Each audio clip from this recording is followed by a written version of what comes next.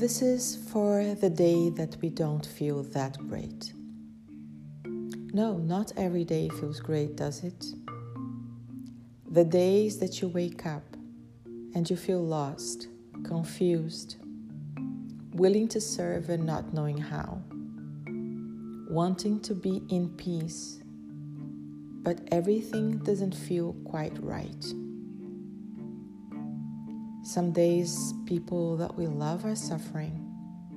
Some days it's our own suffering that's tugging at our hearts. And then what?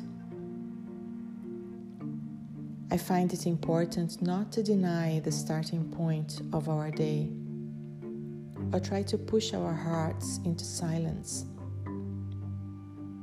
The importance to sit with what is the first step to make what is something lighter. Yes, there will be things we can't change.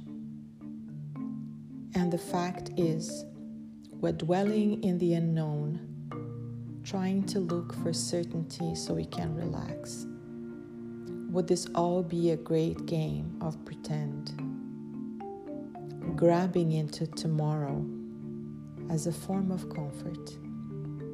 Deep down we know that there is no such thing.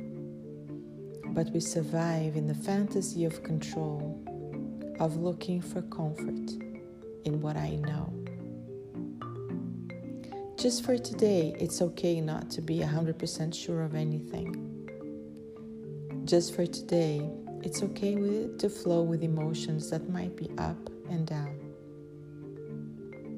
It's okay to accept that we don't know. And we can't know, and that's fine too.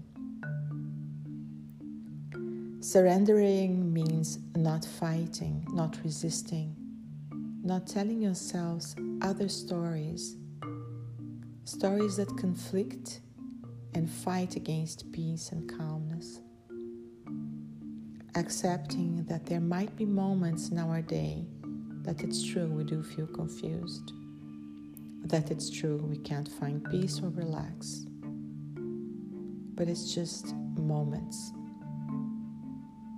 Obviously, zooming into those moments might not be the most helpful thing, neither denying them. So how do we move from here? Creating sacred spaces inside of you, mini rituals, connecting to moments of peace inside the storm. Walk bare feet on earth. And if that's not possible for you, connect with crystals and rocks. Focus on the flower you might have in your house. Look through the window. Think about a bird.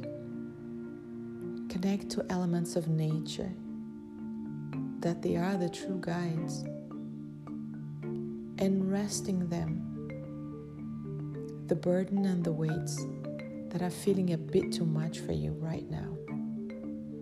Understand that we collaborate with nature. They are our friends, wiser and much lighter than we are. My invitation for you today is, if this is true for you, that this moment feels a bit too heavy, let nature be your partner, your healing agent, your best friend, just for today.